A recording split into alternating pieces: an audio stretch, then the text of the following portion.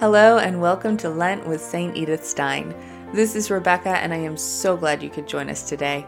This podcast is brought to you by St. Edith Stein Co., so please be sure to check out our website at stedithsteinco.com.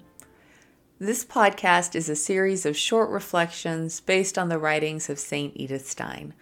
Just little nuggets of philosophy to help you on your way during Lent. So let's begin with a prayer that St. Edith wrote. In the name of the Father, and of the Son, and of the Holy Spirit. Amen. O my God, fill my soul with holy joy, courage, and strength to serve you. Enkindle your love in me, and then walk with me along the next stretch of road before me. I do not see very far ahead, but when I have arrived where the horizon now closes down, a new prospect will open before me, and I shall meet it with peace.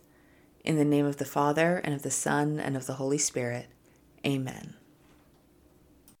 In her essay, The Separate Vocations of Man and Woman, St. Edith Stein wrote, "But the relationship of the sexes since the fall has become a brutal relationship of master and slave. Consequently, woman's natural gifts and their best possible development are no longer considered. Rather, man uses her as a means to achieve his own ends, in the exercise of his work, or in pacifying his own lust. However, it can easily happen that the despot becomes a slave to his lust, and thereby is a slave of the slave who must satisfy him." All of that sounds terrible, but isn't it familiar? Women are treated as objects, as something for men to attain.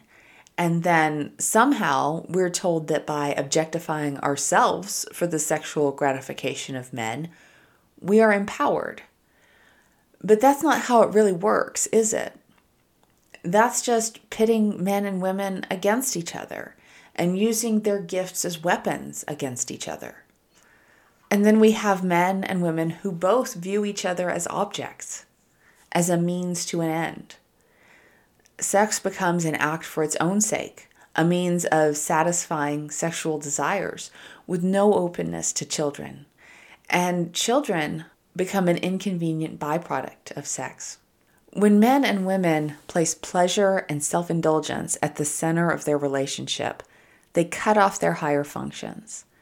There is no longer a priority of care and love for the other, but gratification for oneself. And if couples do have children under these conditions, how can they provide the self-sacrificial love that is required? It's more likely that they will shirk their parental duties. And when they no longer achieve the pleasure, sexual or otherwise, that they require from each other, they will simply move on, leaving their children without a firm foundation. And we see this play out every day, with parents not only going their separate ways, but each attempting to cut the other out of their children's lives. As we discussed previously, woman in body and soul is designed for marriage and motherhood. We are made for love and service. So when we make sexual gratification or material gain a priority in our primary relationship, we turn away from our natural vocation. And while women are less likely to fall prey to dehumanization than men are, if we focus ourselves on self-indulgence, we will still corrupt our nature. Women are naturally more interested in people than in things, but when we suppress our natural empathy and nurturing spirit in favor of sensuality, we can become consumed with the pursuit of the good life. Physical and material wants can completely take over, and we end up using our drive for transcendence on the attainment of meaningless baubles. The answer to this problem is sacramental marriage. We must surrender ourselves completely to God. We must surrender our marriages completely to God. As St. Edith wrote, "Whatever is surrendered to Him is not lost, but saved, chastened, exalted, and proportioned out in true measure."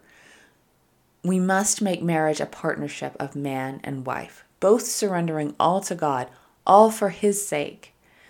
When we buy into this secular notion of romantic love that is meant to make us happy, we corrupt this sacrament that is intended to make us holy, to build families, and to help us on our way to heaven.